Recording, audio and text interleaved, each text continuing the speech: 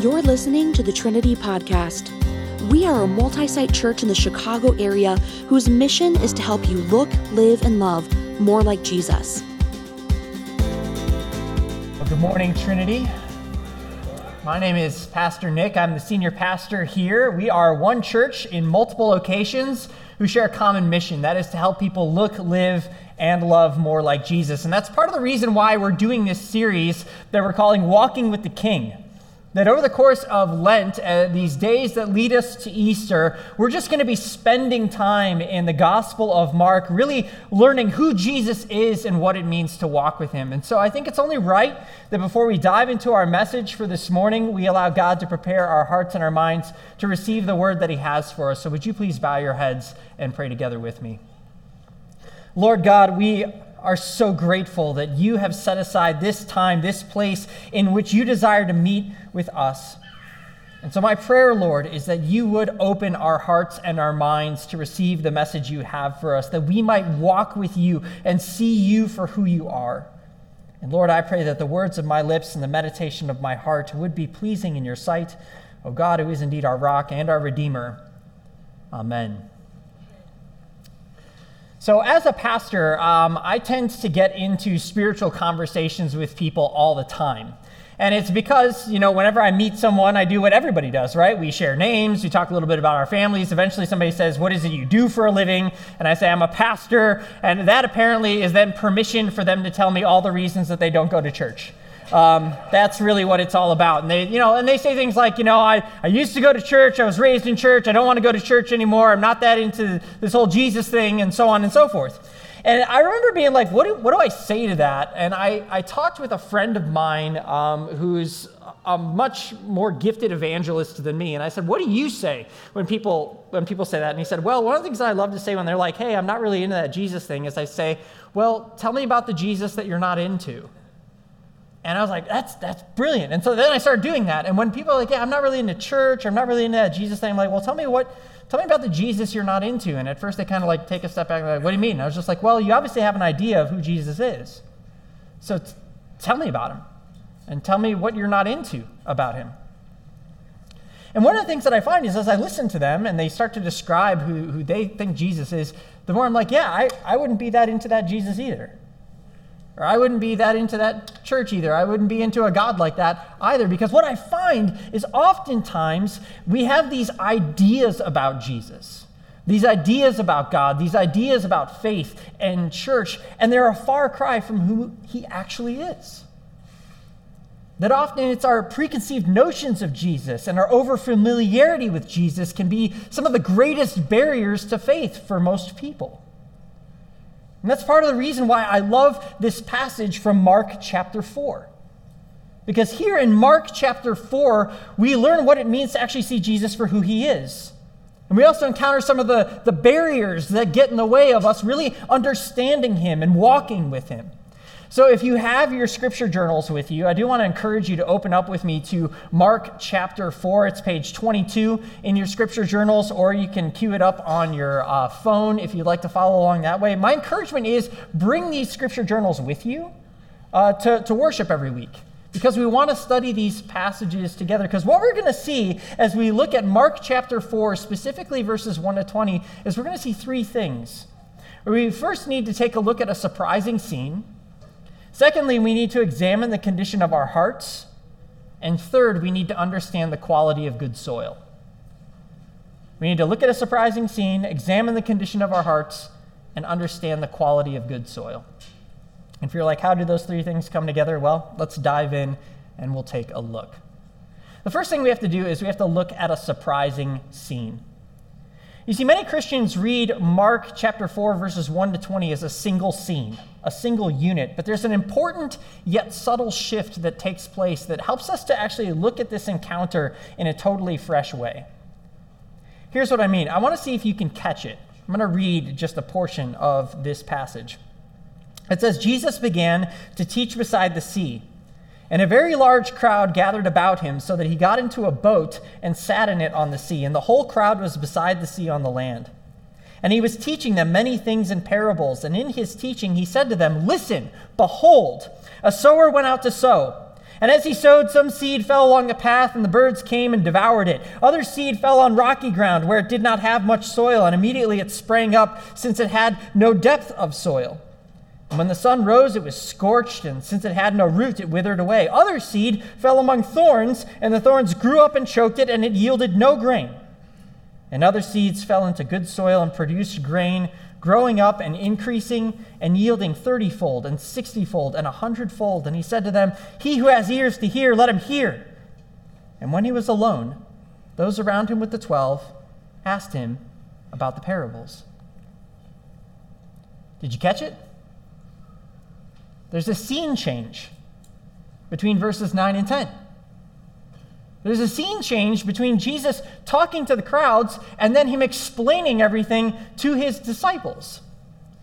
And when you realize that that's what's happening, suddenly what you see is very, very different. Imagine if you were a member of the crowd that morning. Maybe you had heard about this wandering preacher, this miracle worker. You've been encouraged to come out and listen to him preach. And so you get there on the shore, and what do you see? You see a carpenter sitting in a fishing boat talking about farming. That's what you get. Because that's really all that they received. They get there and there's Jesus sitting on the boat and he's just like, "Hey, everybody listen up. There's a farmer. He was throwing out seeds everywhere. Some of it was landing all over the place. Some of it grew, some of it didn't. I hope you're paying attention. Here endeth the lesson." And he sits down. Shortest sermon ever. And for people who are looking for a crazy soundbite, that's very tweetable. But that's it. That's all they got.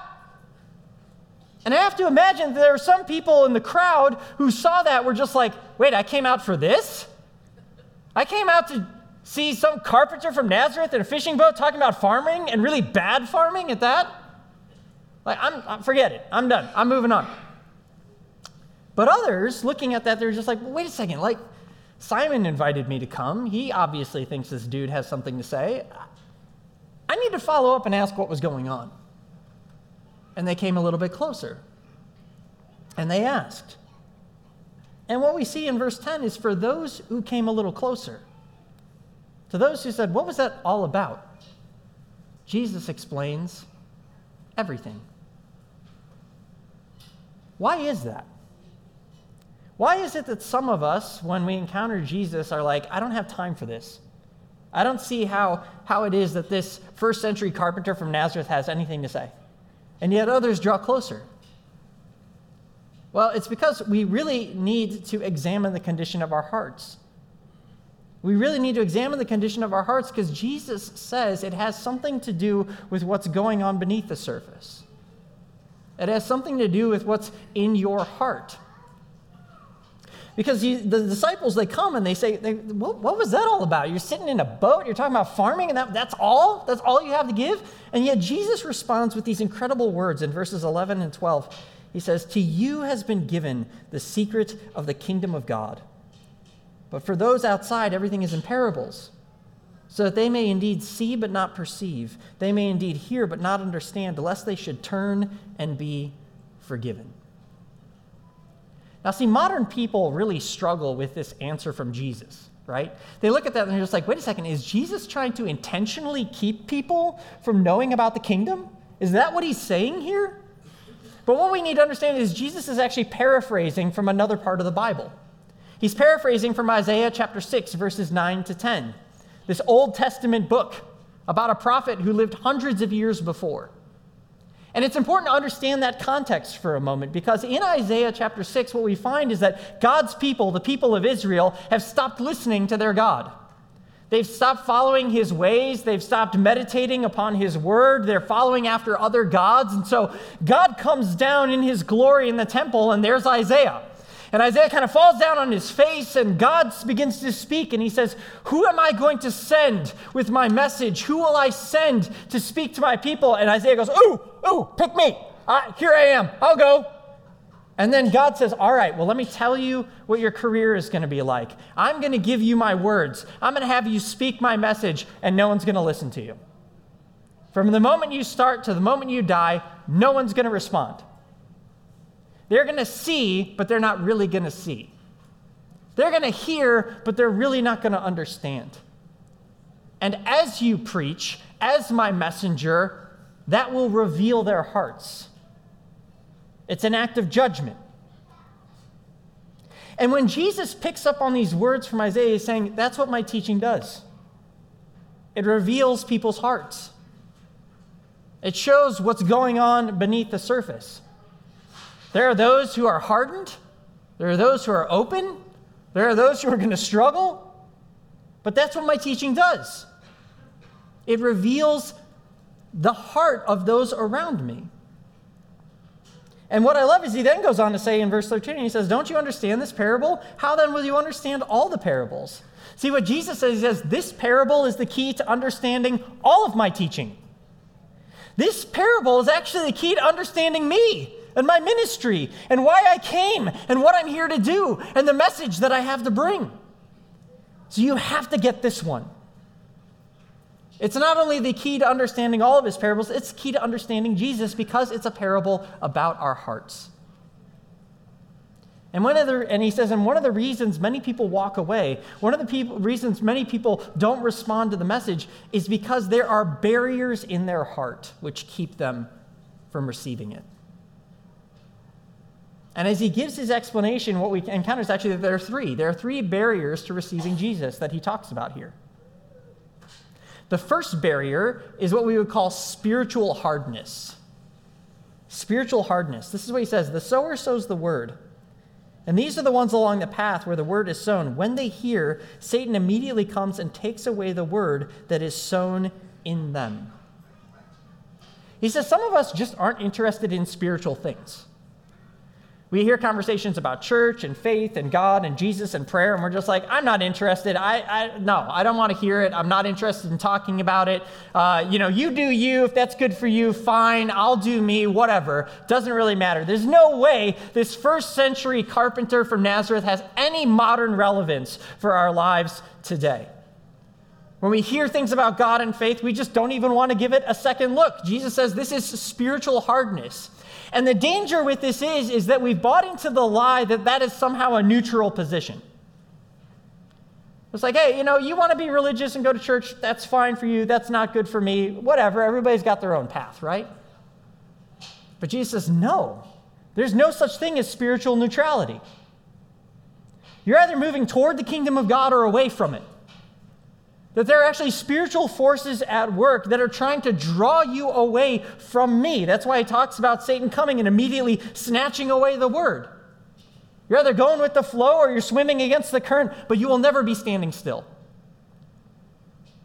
There's a spiritual reality, but oftentimes we don't respond to it because our hearts are too hard.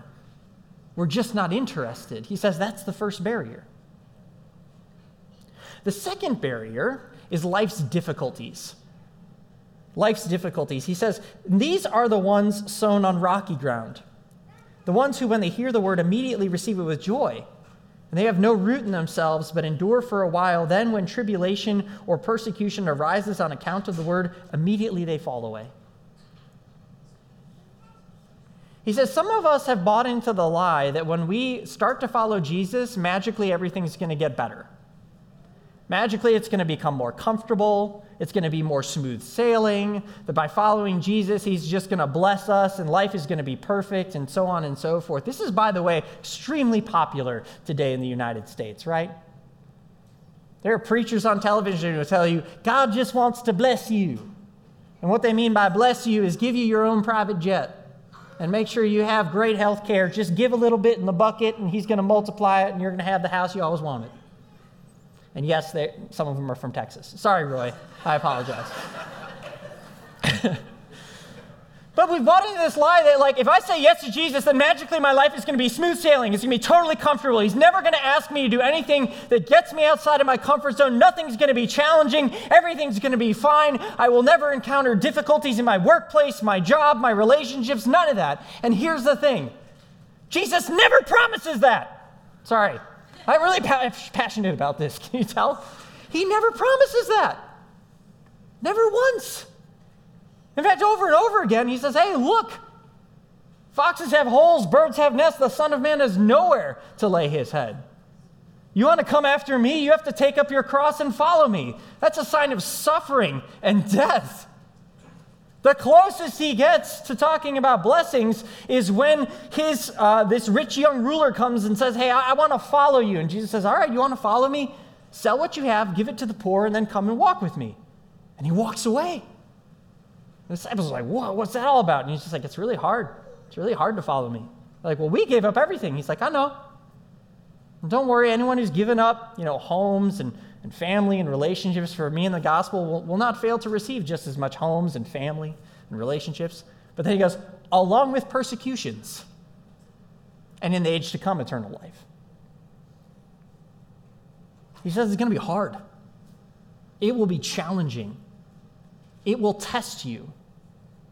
It will test your relationships. It will test your career plans. It will test your very life. But it's worth it. Because now you're living in a kingdom that has no end. These temporary things, these temporary challenges are but small moments in the grander story of what I'm doing and of who I've called you to be. But it's not easy. And there are some people who, he says, the reason that they fall away is because they've bought into this lie that discipleship is somehow supposed to be comfortable. It isn't. And that's the second barrier, is life's difficulties. But the third barrier is actually the lure of materialism. Now, some of you have been in church the past couple of weeks. You're like, didn't you just preach on that, Nick? Yes, I did. But why? Because Jesus preaches on it all the time. And he's doing it again. Here's what he says. Others are the ones sown among thorns. They are those who hear the word, but the cares of the world and the deceitfulness of riches and the desires for other things enter in and choke the word, and it proves unfruitful. He says sometimes we become so engrossed in the here and now of living that we stop following Jesus. That we look to other temporary treasures for our deeper satisfaction, and that prevents us from responding to his word. We cling to what we have. We latch onto it and we say, I'm not going to give that up because I've earned this. This is mine. And Jesus says, and as long as that's the case, you will never follow me into the kingdom that I've called you to be a part of. The lure of materialism will be one of those things that can get in the way and make you unfruitful. These are three barriers: spiritual hardness, life's challenges, the lure of materialism. He says all these get in the way. It's part of the reason many people don't respond, or they only respond for a while and then fall away. But there is one other kind of soil. It's good soil. And we need to understand the quality of good soil. Because he goes on and he says this, but those that were sown on the good soil are the ones who hear the word and accept it and bear fruit 30-fold and 60-fold and 100-fold. He says it is possible to be good soil. So what makes good soil good soil? What I think is funny is what Jesus doesn't say. He doesn't say, hey, good soil means that you have a lot of spiritual knowledge. He doesn't say that good soil means that you have a lot of theological insight. He doesn't even say good soil means that you're a morally perfect person. What makes good soil good soil? Did you hear what he said? He says, it's those who hear the word and accept it. It has nothing to do with your theological knowledge, your spiritual understanding, or your moral performance. It's simply those who are listening. And in fact, if you're really paying attention very closely to Mark chapter 4, that's the thing that he says over and over and over again. When he first begins teaching his parable, his very first word is, listen.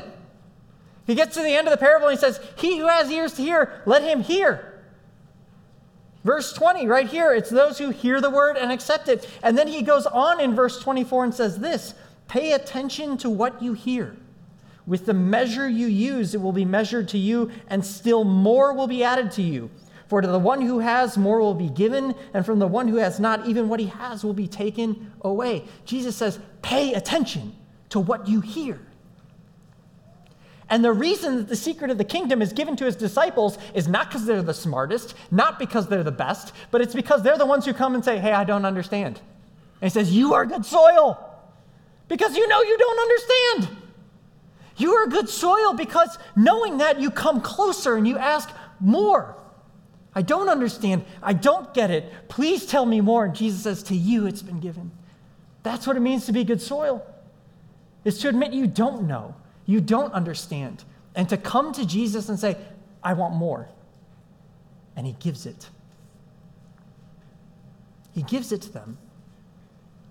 And this is one of the things I love about Jesus, is he is constantly encouraging people to come closer. Jesus loves people with questions. He loves people with doubts. He loves skeptics and those who wrestle.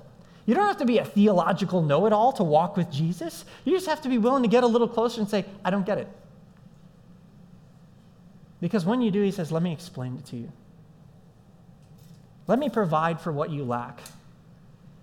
Let me teach you what you don't understand. He is so patient with those who ask questions and with those who are wrestling. I'm grateful that he is, because that was me. I wasn't raised in church. I was very skeptical. And as a teenager, as I started to ask questions, what I found over and over and over again is that Jesus was constantly providing answers. Every time I came and said, I don't get it, answers were given. I don't know if you realize this, but we live in a very unprecedented time. What I mean by that is you actually have the ability here in America now to get to know more about Jesus than any other civilization on the face of the planet. Have you ever stopped and thought about that? You actually have the Bible in your own language, and you get to pick which version. But on top of that, there are podcasts, worship concerts, Christian books, conferences, websites, and so much more at your fingertips, dedicated to helping you learn more about who Jesus is. More than any other civilization on the face of the planet, we actually have an ability to draw closer and to understand. And the question is, what are you doing with all the seed that he's thrown out to you? You know, on the day when God comes again, I'm sure that there are going to be many excuses for why people didn't follow him, but one of the dumbest ones is the Americans who come and say, I didn't follow you because I didn't have enough information. What are you talking about? Jesus says you have it all at your fingertips. And he's constantly at work sowing the word, because he wants you to understand that's the kind of generosity that he has. What is the measure you're using? Because over and over and over again, what we see is that when we come and we ask questions and we say, I don't get it, I can't do it, it's not possible, Jesus says, I will give you everything that you require. The secret of the kingdom has been given to you. Have you seen the generosity of the sower? He doesn't go around being like, oh, wait, that's hard ground. Never mind, I'll hold on to the seed. He doesn't go over here and be like, oh, no, there's rocks. I'm going to hold on to the seed. Oh, no, there's thorns. Can't do it. He's throwing it out all the time. He never stops. He's continually pouring out what he has so that more people might hear, so that more might receive the invitation, so that more might know that you can come closer because I've come to provide what you are longing for. And not just his word, but his very life. He leaves heaven to come down into this world to rescue us. That when we don't get it, he keeps teaching. When we're struggling, he keeps healing. Even when people receive the healing and walk away, he heals some more. Over and over and over again, he pours out and pours out and pours out that more people might come to finally see him for who he is.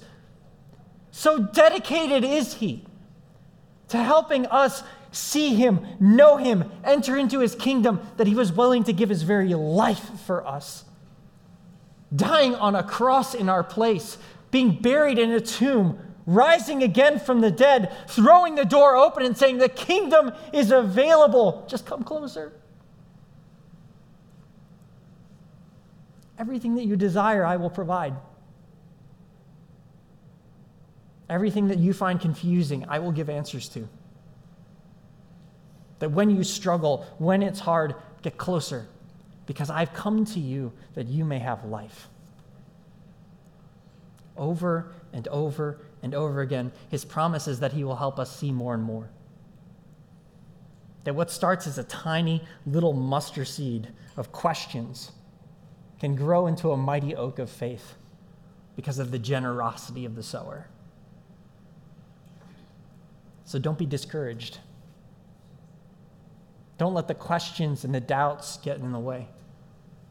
Bring them to Jesus and let him deal with them, because he is generously at work, inviting us into his kingdom and providing for everything that we lack. Let he who has ears to hear, hear. Let's pray. Lord Jesus, we give you thanks that in your generosity you provide us with everything that we require. That even when we struggle with doubts and questions, you generously provide the answers that we need. That you are busy and at work throwing out the seed of your word, sharing good news that we might hear and understand and receive the kingdom. Lord, forgive us for our hard, shallow, and distracted hearts. And we do pray that you would break up hard ground, remove stones, uproot thorns, that we would be good seed, or good soil to receive your good seed. That we'd be good soil that receives what you so generously give, that our lives would bear fruit for you and for your kingdom. And so help us to bring all that we wrestle with to your feet, that you might respond with the good news of your kingdom. It's in your name, Lord Jesus Christ, that we pray. Amen. Thank you so much for joining us on the Trinity Podcast. We hope this week's message encouraged you to consider the claims of Jesus in a new way, and we would love to have you join us for worship on the weekend. To find a location near you, visit www.tlc4u.org.